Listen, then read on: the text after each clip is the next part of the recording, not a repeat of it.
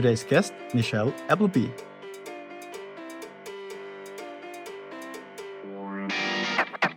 Talent acquisition has a super awesome role where they actually get to see all that data, right, across different teams. So if you are a talent acquisition person and you're helping, legal, finance, and marketing, right, for some reason that usually happens to be the trio together. They go together and they get hired, the same talent acquisition partner. What usually you have the opportunity to do is look at that data, right? And compensation doesn't have to be the only place that compensation data is analyzed, especially when we're talking about hiring rates, right? So you as a TA partner can say, hey, over the past, 3 months, we've been hiring like crazy in these 3 departments that I am, working with. And we've already talked to comp and we understand that these particular roles are of similar value, even if they're in different departments, right? But I'm seeing some crazy stuff here. And in the moment, I'm rolling with my hiring manager, but now a step back makes me go, wait, what have we done here? Or even better, during the hiring processes with hiring managers saying, listen, we had a conversation last week about XYZ candidate and you were totally fine with the 120. Now, all of a sudden, a new candidate comes along and I can't see much difference in the value they're going to add to the organization. By the way, it's all a gamble. There's no such thing as anybody knowing for sure that someone's going to come in and add extreme value to the team. It doesn't work like that, right? You're taking a gamble. You do the best of your hiring process and you hope they come in and do a good job. So it's also about talent acquisition partners. And it's a difficult look, I've never worked as a recruiter. I cannot imagine the amount of drama and conversation that is had with hiring managers and HR business partners. So I'm not trying to make it seem off the cuff easy, but it does require that those principles are in place, everybody understands them, everybody's accountable to following them, and there's always some challenge in that process to make sure we have fairness in pay. We talked about diversity, compensation, equal and unequal pay, the constraints, what to do about it, and an ideal work environment when it comes to inclusion and pay, plus her model about diversity called the dignity model. Really exciting episode, food for thought, so tune in. Then you can build trust and then you can spend less time communicating and more time just getting shit done. Then I went home and thought about this sentence. We basically put it on the table. Hiring takes time. People are trained. How to objectively judge certain situations. It's very, very, very, very hard to change things. That was the learning. Entrepreneurs with empathy. To the people side. Hey, Nichelle, happy that we have our podcast today. Yeah, hi. Thanks for not joining me, asking me to be on. Yeah, I think it's really cool because I think Jessie Schofer recommended to do episode as well. She was not in the show yet, but she might come as well. We work together at Tier and Taxfix, but we're already in conversations because this will also be, we also have some exciting topics to discuss. But today we talk about the dignity standard and many more. But maybe you give us a bit more context about yourself to start. Yeah, sure. So I am Nichelle. I'm from the States. I was born and raised in Georgia. I spent most of my higher education in the North, so in Rhode Island, and went to school for finance and investments, actually. So after that, I worked a bit, and then I moved to London for my master's degree, my MBA, and then back to the States and worked in executive compensation. So my first job right after undergrad was exec comp. My second job right after grad was exec comp. And my career has kind of gone from there. I just once met one person who landed directly a job in compensation. It was Amiel, and he started first at a bank and then changed. Do you know Amiel by any chance? No, I don't know Amiel. No. I did listen to part of the podcast you did with him. And I think another person was on too. Yeah, exactly. Stratus as well. Yeah. It was a compensation episode. How do you land a job in executive compensation? That's funny. So because my education was in investments and finance, and a lot of my education I had in things like forensic accounting and mutual funds, when I was looking for jobs, I saw this job about investments, but it was about executive compensation. So when I went for the interview, I think they hired me because I asked them a couple of questions about the exec comp programs and how they worked, and was asking, oh, are these like phantom stocks and things like that? And they were like, how do you know that? I said, I just got out of school. That's all. I had no HR background, no HR training, absolutely nothing. So I learned everything on the job, literally, but it was fun. The beginning of my career was really fun. And I didn't know compensation existed as a profession at all. I thought it was all just HR stuff and people got paid, So once I got into comp, I was like, oh, there's something much bigger here behind the scenes that most people probably don't even know exists is happening in order for them to get paid. So it's pretty cool. Nice. And so how did you work your way up to what you're doing now? Because you're also consulting now, right? Yeah, so I do part-time consulting, my company, Work Imagined. So it's kind of weird. It kind of goes along with my actual personal journey. So I was saying I had lived in the States and I moved to London and moved back. And there was a period of time in my life where I didn't want to work in an office anymore. And this is before the pandemic. So I decided I was going to work remotely, and I found a remote job. And I moved into a new role from that remote job. So what happened was I was in exec comp, and I had an opportunity to work on a really big project. The company was quite large, 200,000 employees around the world, 120 countries, and almost 120 companies as well. They kind of went together. And they were doing a whole brand new job catalog because they were going to implement Workday. So this was about a decade ago, roughly, or so. And my boss was just like, do you want in? And I was like, yeah, I want in on the project. Why not? Let's do all the big, hard things. So, that got me into broad-based compensation out of executive compensation, and broad-based is just anything non-executive, basically. And so from there, I got another job, and then I decided to work remotely, and I moved to Germany. And I decided that I was going to be a little more interested in DEI because I have been spending a lot of my career working with people individually, as well as working with hiring managers and talent acquisition and leaders around pay equity. So even from the beginning with executive compensation, the first company I worked for and the second company I worked for were government contractors, and they had to do pay equity analyses for the executive populations. And so starting there and then moving along, it just became a part of my work. And then when I moved to Germany, I really got interested in whether or not Germany and Europe as a whole was different from America as a whole, and how they were handling compensation and pay transparency and pay equity and all these different things, which led me to be more interested in how DEI was being connected to compensation, which I learned it was no different than America. It was not. It was not being connected at all. And I was like, hey, you got some people over here that see equity or non-equity all the time, and so yeah. And then 2020 happened, right? We've got the pandemic, we had George Floyd's murder, Black Lives Matter.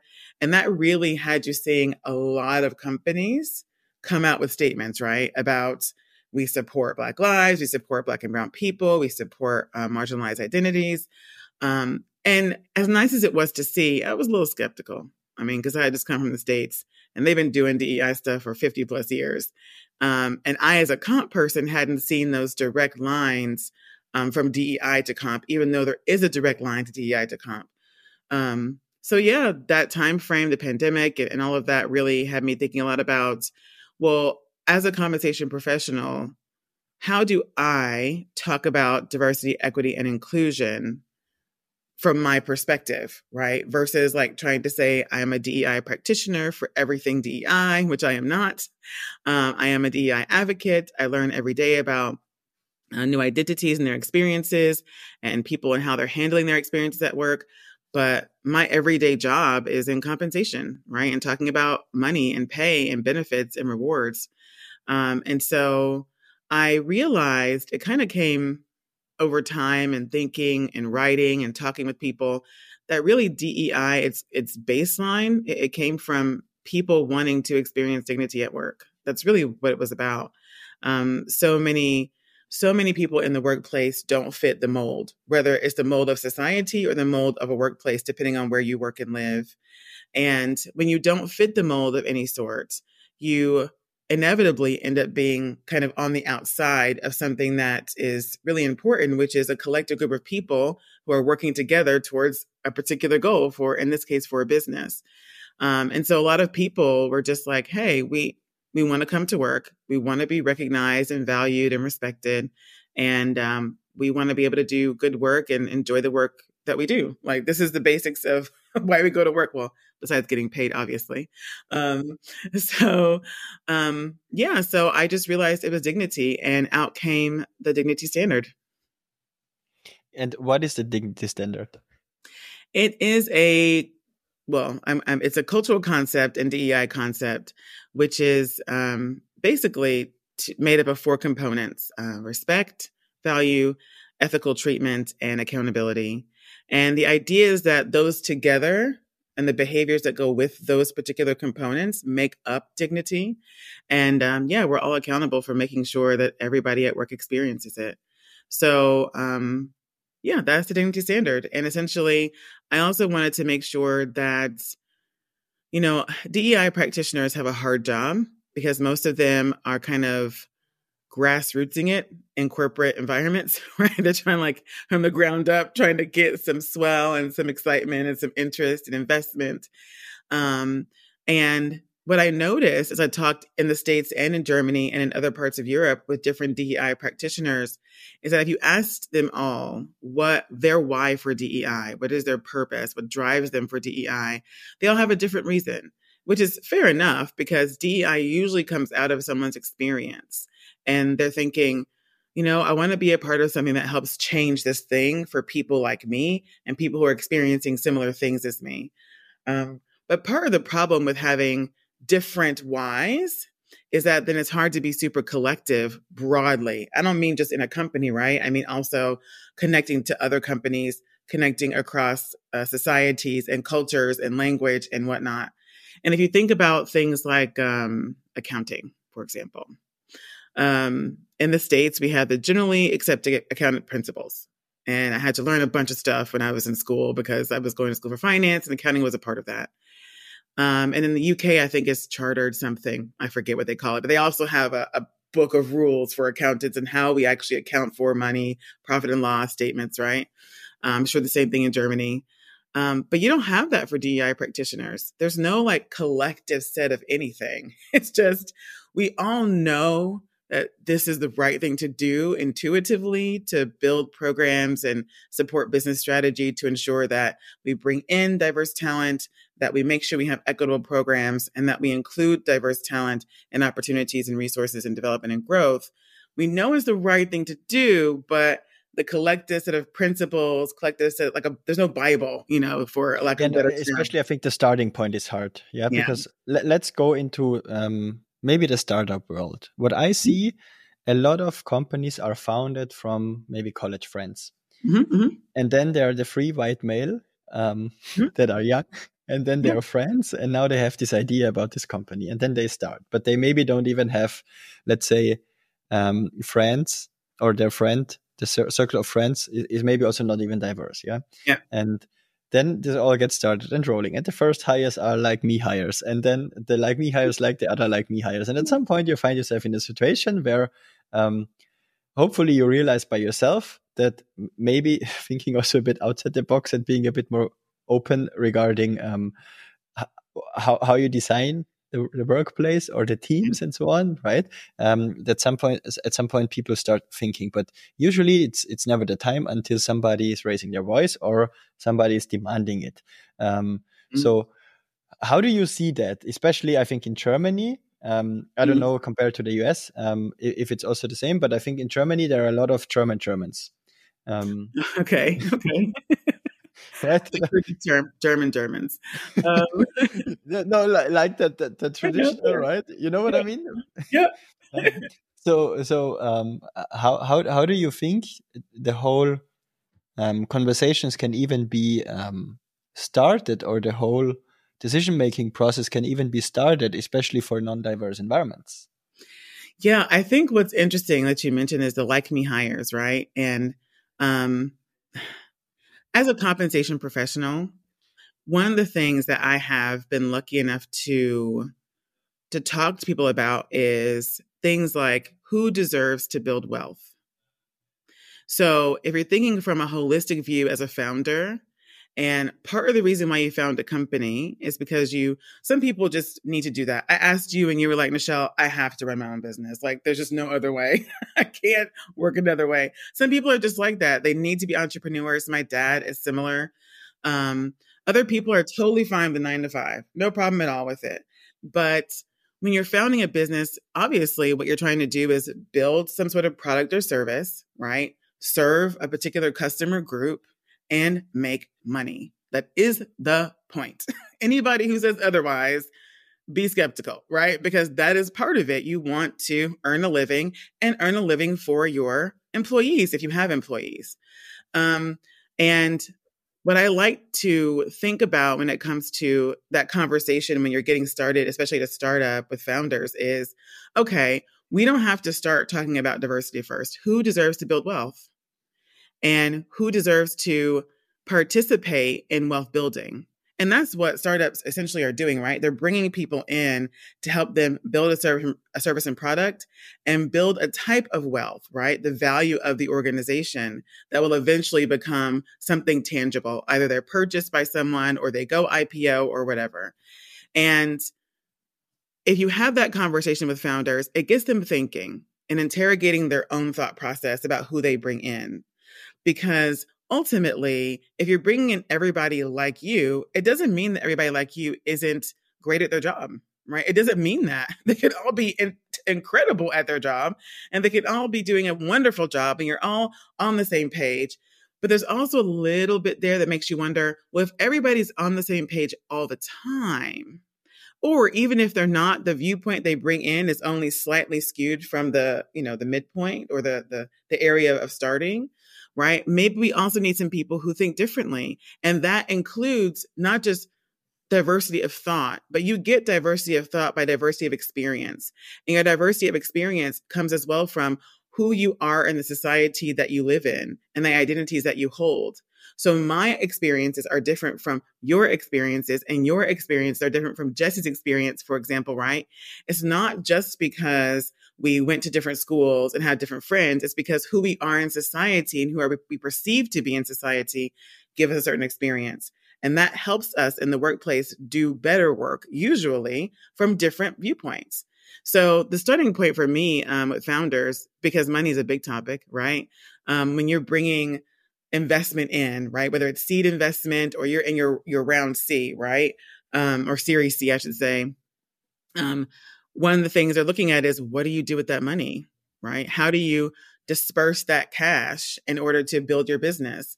And one thing that usually doesn't happen is, all right, how do we take part of this money to make sure that our compensation programs, right, are aligned and internally fair, and then maybe even externally competitive, depending on where we are in our stage. But that comes down to who deserves to participate in wealth building. And wealth building includes what you get paid, the base salary, not just about the stock that you might get from the company as well. In case you like my show, please subscribe. I would really appreciate it. Interesting. I never approached it or heard it in that way of looking into the wealth building aspect. So what is a conversation around that looking like? So this would be interesting to me. So because I started my career in executive compensation, I got to see firsthand at really big companies who was building the wealth, right? And at really big companies, right? These are traditional 100-year-old companies with a bunch of people, right? These are not the startups, but they used to be startups, right? At some point, maybe 100 years ago, we didn't call them that, but they used to be startups. And for me, that conversation looks like who in our organization, right? What is earning the most? What does their stock package look like? And why? Why? I had a conversation with the chairman of a board once, and we were talking about the pay of executives. And I was doing some analysis and trying to, show him here's externally what it looks like, and here's what we're doing here, and giving some recommendations. And the chairman of the board said, well, the CEO should make the most. because that's what everybody else does. And I thought, well, it's true. Everybody else does that usually. But there are cases where CEOs don't make the most money in base salary, right? For example, there's one company I worked for and one I've heard of where the top level, here in Germany called management board, in America called the executive team, their salaries weren't $400,000 and $500,000 a year, or even more than that. They weren't. They were very modest, below 100K, and their stock packages were quite massive, right? That was the makeup for it. So does a CEO have to make the most money? I don't know that has to be true. We could challenge that. Should everybody in the company have stock, right? So who doesn't have stock in the company? We're talking about wealth building. If stock is a big part of a compensation package, especially for startups, right? So is everybody getting it?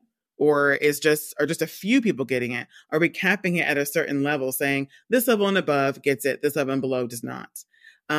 That to me is a little bit strange. Now, of course, anybody who understands equity understands that there's a pot, right? You don't have unlimited shares. There's a pot of shares that you need to distribute appropriately, and you don't need a burn rate that's so high that in a couple of years you have no stock anymore, which means you can no longer give any stock unless you do something different. But when you think about the fact that, especially in a startup, every single person, when you're at 25 people, when you're at 50 people, every single person is doing something that is contributing to the greater good of the company. Every person. And they're doing more than just one job. Let's get real, right? They're not just sitting in their silo going, clicking the button. They're doing everything. And so shouldn't everybody have it, from the person that's doing workplace experience to the person that's doing finance to the person that's doing procurement to the person that's, a software engineer, right? Shouldn't everybody participate in the wealth they're developing? Because again, you're there at a startup and you're developing a type of wealth by increasing the value of the company. Yeah, I think that's right. And it also, I think one aspect that is always important, in my opinion, is the stage. So the timing piece, in terms of what is the current company stage. Yeah. And if you consider maybe a management board of a very established company, base salaries overall are maybe way much higher. And also, big comp packages overall totally. But also if you're just building up something and you're taking the risk, right? I think, base salary doesn't have to be the highest component, especially of a CEO. And I also, remember in my career, but also what I did for customers, I always challenged that when some leaders said, this person is, for instance, too senior, so this person would now earn more than me. So I cannot hire that person. And I said, why? Why? Yeah, why? And then thinking it a bit differently, maybe also saying, why don't you see it as a benefit and saying, hey, there is somebody with a certain set of value that is associated. Value is always price, right? And if somebody is maybe earning much or asking for a lot of money, there is some kind of value behind it usually. Yeah. So why not seeing, it should be. Yeah. So why not seeing this also as value where you could also benefit from it? And it's not always about the just plump sum of money. I think that's so not holistically thought and not really sophisticated or mature to look at it in that way. But also, this is also what would interest me in terms of stock compensation and so on. Sometimes also companies then say, we should pay less on the base because they get stock, or candidates should accept it. I think in the beginning of the whole startup boom in Germany, for instance, this was maybe a bit more accepted, but at some point, everybody who got a funding, did a press release, and then went out with, we have this big amount of money now, and now everybody gets rich who is joining somewhere in the future. Probably. Maybe, exactly. Maybe exactly. And then at some point when everybody did it, you could not negotiate and saying, hey, you get so many stocks and therefore you take less base. So I think this is what got harder also from a candidate perspective. And also candidates realized that sometimes it's also just a big bet, and I have a living standard and I need to have at least my living standard plus more, of course, because I also want to not just wake up for working. Right? So how do you see all this compensation in terms of talent acquisition aspects, right? So the whole comp packages, how can you sell them, how maybe not selling them to set the wrong expectations, also considering the diversity aspect, because sometimes maybe for the same role, somebody gets more, somebody gets less. How do you deal with that? It's a question of, what rules do we have? So that's the question. What rules do we have around, or principles, right? Some people don't like the term rules, but principles. What principles do we have around offers? And I have seen this across my career 1,000 times. And I know you have, because you work in talent acquisition. So I give this example sometimes to people. There was a point in time in my career where I was the compensation partner for a couple of different business units for a company I worked for. And so that means that I taught talent acquisition and hiring managers and HR business partners, right? And I had a talent acquisition partner call me, and we had this particular program for new engineers, not software engineers. We're talking mechanical, electrical. They worked on big physical projects like airplanes and things like that. And they called me and said, "Hey, Nichelle, this particular gentleman, who, by the way, comes out of a program that our company works with to obtain diverse talent, right? So he's a young Black man. He has a bachelor's degree. He's coming in as a XYZ engineer. And can I offer 70K?" And I was like, "Well, that's a part of the salary range. Yeah, sure. No problem. You don't have to call me for that. It's fine." This person was new, so it was okay. But I was like, "Yeah, you're good. Go ahead." The next day, and I'm not even joking, not even 24 hours later, same person calls me and says, "Hey, Nichelle, we're ramping up this program. I've got a woman of Asian descent. She's got a master's degree and a bachelor's degree, and she was in the same program. And I want to offer her 60. Is that okay?" And I said, "You want to offer her 60? Wait, didn't we talk yesterday about this other person?"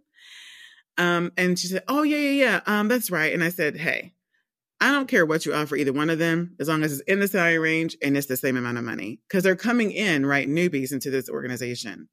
So and that happened over the course of my career a number of times, but that particular example was the first time it happened to me, where I was like, wait, this person doesn't realize that they're already creating inequity between just two people in the program. How many times have they done this in this program they're hiring out of? So it's about the principles that you have, and the people, the hiring managers and talent acquisition. Do they understand those principles for hiring? What does negotiation mean, right? A lot of times hiring managers say, "I have to be able to negotiate." Okay, so what are the principles for negotiation? Are we negotiating below the salary range or above the salary range or within it? And what is the percentage point of negotiation that makes sense, right?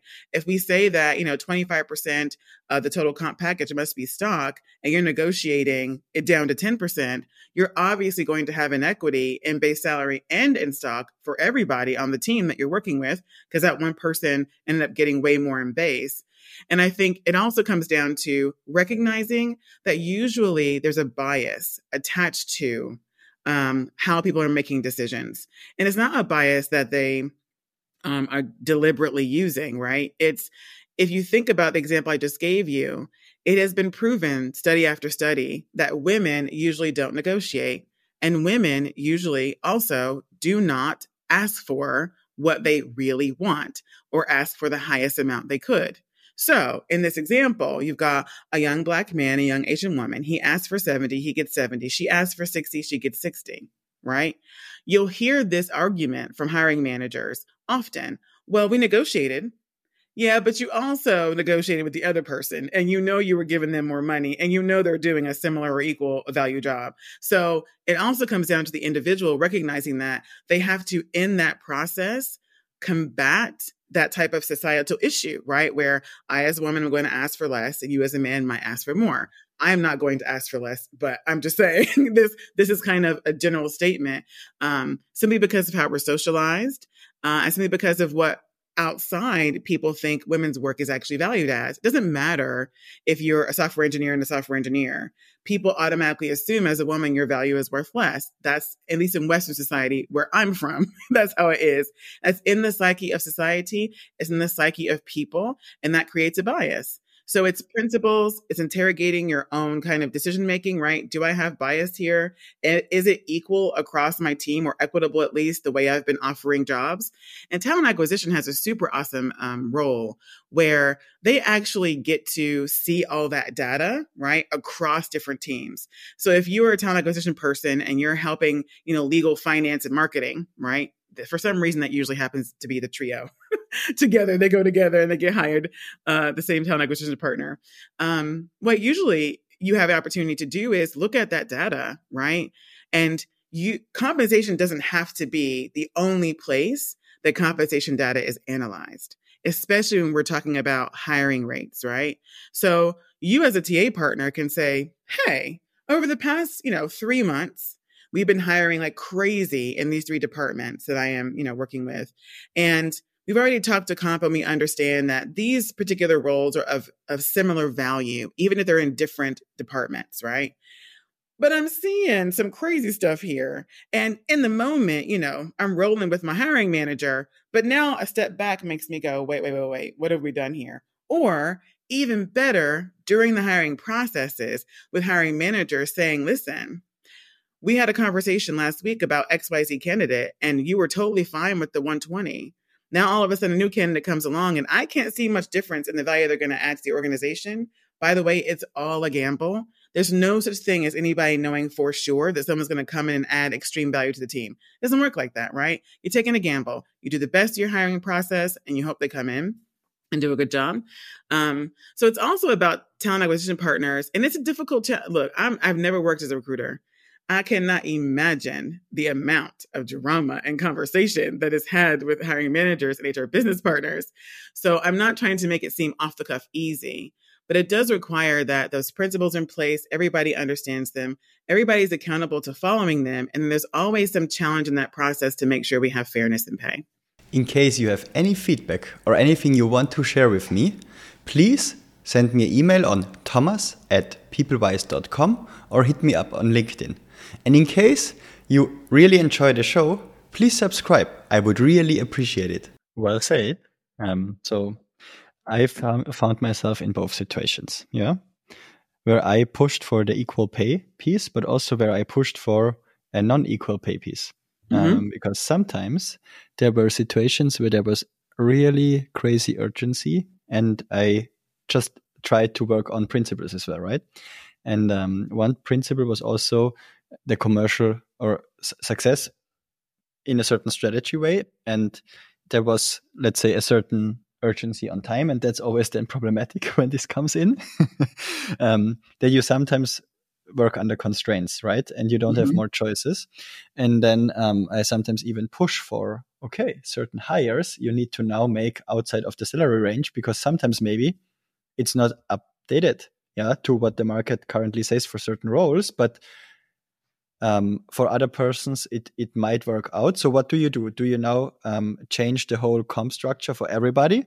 Or do you just accept the inequality, right? And I never know what is right in a certain moment, to what extent, because I think that's always a principal discussion during a certain period. But I think overall, it all should go towards equality and equity, but it doesn't have to always be the case immediately. But of course, the idea should be there, because you cannot always just provide it and accomplish it, right? I think that's really hard. And that's also an ideal world, especially if you're going through stages where there is not even a comp infrastructure and nobody really thought about it. There's this part, right? There's definitely that part. I mean, I think that's why I call my company Work Imagined, because I do believe that equity all the time is possible. Right. I don't think it's not possible.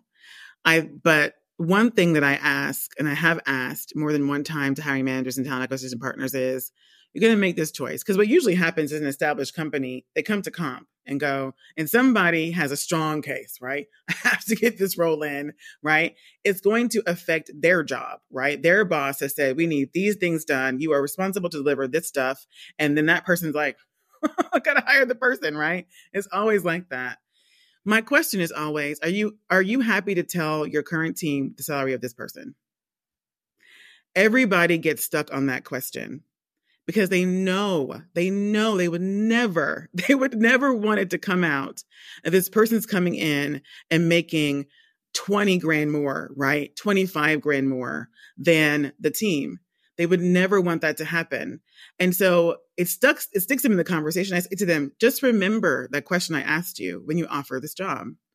Because inevitably, Thomas, it comes out. I'm telling you, it never stays quiet. Now, I don't know how it happens. I don't know who is out here, what little fairies out here, like telling people in their ears, guess what happened? It happens every time.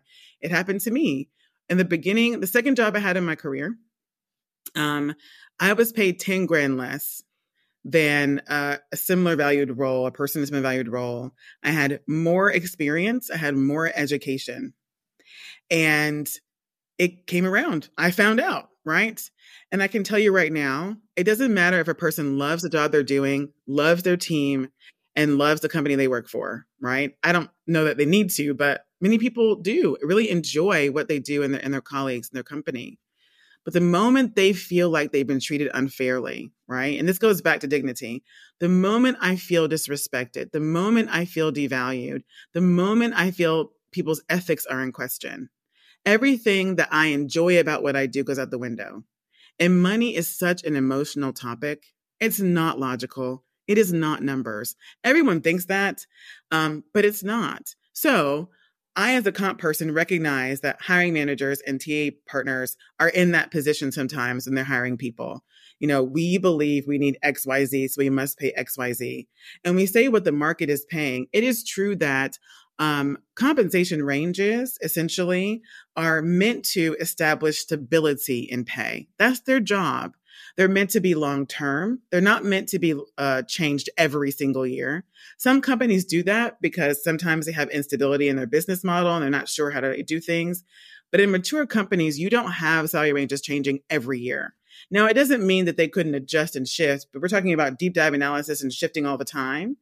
It shouldn't happen. And that's because if you go back to look at the fact that someone has to take this money from somewhere, that's finance. It's essentially accounts payable, basically. I mean, you know, I'm making it simplified, but they have to pay this money. So you can't have salary ranges that change all the time because it also puts the business finances in flux in a way that's unnecessary. So yes, you're going to be in a situation where someone comes in and you're like, this is a hot skill. The skills they have are super hot right now. They cost way more money. We got to make something happen. And I just asked the question, are you happy for this to come out to your team? And when it comes out to your team, it's never if, when it comes out to your team, what damage control do you plan to do? So my thought process is we as compensation professionals, as talent acquisition partners, as hiring managers, we have to get more transparent. This is also how you express dignity in the workplace around comp. We have to be able to say to employees, this is our compensation system. Here are the policies and programs and principles. And within that is sometimes somebody's going to make more money than you do. That's the reality, right? Not everybody's going to make the exact same amount of money.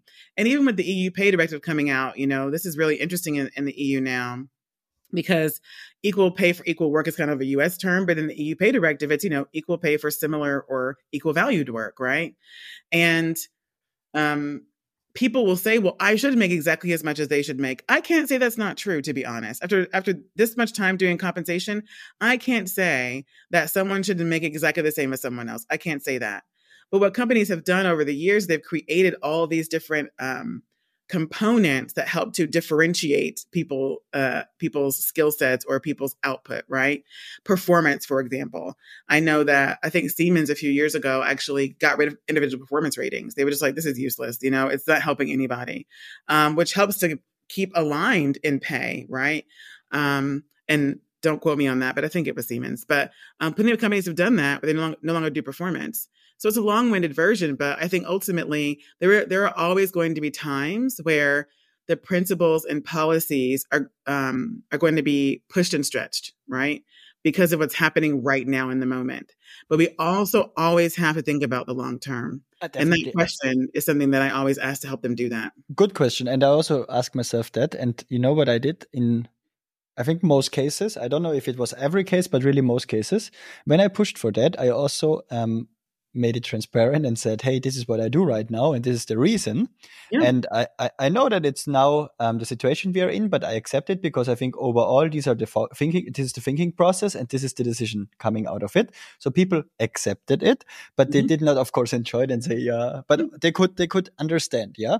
Yes. And then the consequence was, okay, this also means that for the next comp round, for instance, we consider that as also a hot topic, not just making the hot skill higher, but this will then turn into a next hot topic to say, what are we now doing with the inequality and how do we make it more equal again? I'm going to ask you a question. Does it have to be the next comp round? Doesn't have to. It can also be immediate. But, sometimes it's harder to accomplish that. And of course, you can push for that if it's really necessary. But I also agree, this is also questions, what I always ask. But, sometimes there are also these limitations. So I think that's something then what you can push for, but you don't have to overly fight for it to say it has to be, because sometimes I think there is also, as you said, right? Value is price. It is also in the term, when you just look at the definition of the Latin word, value really is price. It's the same meaning. So maybe for a short time, the value is really, really high. So it can be unequal for a short time, but it should not be an overall thing to accept, because I saw this so often, and I think it's so hard to accomplish, but it's possible, as you said, and you need to push for it. I think it's also finding the right balance and the right way is really important there. But it's just the very much talent acquisition head, because as you said, right, I had a lot of these conversations and fights and yeah. So it's funny you say limitations, because I was having a conversation years ago with my cousin. I was visiting her, and we were just driving around, and she said, everything is made up. And I was like, what do you mean? She was like, every single thing that you see around you, the store right there, those cars, that sign, the blah, blah, blah, everything is literally made up, And when I think about that all the time, because as you mentioned, there are limitations. These are limitations created by someone, right? Exactly. So these are made up limitations. But also, I have never worked in a company where if one of the executives, right, who has the highest level of decision-making for that unit, right, if they say, I want X, there is not a time in my career where X is not. Yeah, agree. So agree. I also think that it's really important to remember that these are all decisions being made by people, and it's all made up. Now, are there intricacies and complexities that come along with decision making and these types of decisions around comp? Absolutely. But does that mean we can't have a workplace where fair pay and equal play is top of mind always? No, it means we can. But the question is, whose mind is it on? And it's just like DEI. DEI is usually, like I said, some grassroots thing where someone's trying to get everything together and they're trying to pull people together, right? But can you imagine what would happen if we flip that? Where if the highest level decision maker in an organization says, I care about diversity, equity, and inclusion. In the next 3 months, I want to see these 3 things go. They would happen, Thomas. They would happen so fast. I know, 100%. I totally agree. And this is why I said it doesn't always happen immediately, because usually you need to work your way up with a case or whatever and showcase why and so on, right? So this is important to get this buy-in. But really it's not the point, though. It'd be great if it wasn't buy-in, right? Work Imagine in my mind, it's not buy-in from the bottom up. It's top down. It's you don't have to buy in when your boss tells you, right? You don't have to buy in. It's done. I know. So anyways, it's just, I think to myself, I imagine a workplace where decision makers have these things on their mind, right? Fair pay, equal pay, transparency, strong policies, fair pay programs, DEI, and where the organization operates that way because that's the top line business expectation. It's not some bottom up push that then gets kind of thrown away because someone leaves the company or some executive now says, oh, I don't care anymore. You don't want that. No, I like the imagination, and hopefully this can be more a reality. Yeah. Mm-hmm. So we already a bit over time. So I really enjoyed it. Who is a guest that I should interview next that I don't know yet? Oh man, it's messed up because I was going to say Jesse, but obviously you know Jesse. You know, talent acquisition is really interesting to me. And I've never been a recruiter. I'm not sure I could be one. I could be one, but I'm not sure I want to be one. It's a challenging role. I think Lisa Bartlett at Talent International. So she's a regional director for talent here in Berlin. Talent is a company out of the UK. I can also send you her details if you want later. But yeah, Lisa Bartlett would be a good person. I was so going to say Jesse, so I had to think of someone else. Yeah, sure. But Lisa's great. I mean, I'm not picking Lisa as a second choice. It's just, she's great. She's wonderful. I think you would love chatting with her. Cool. I'm happy to do so if she's open for it. So thanks for the episode. I really enjoyed it. Oh, me too. Thank you so much. I feel like I rambled, but I enjoyed it too. And thank you for asking me to be on.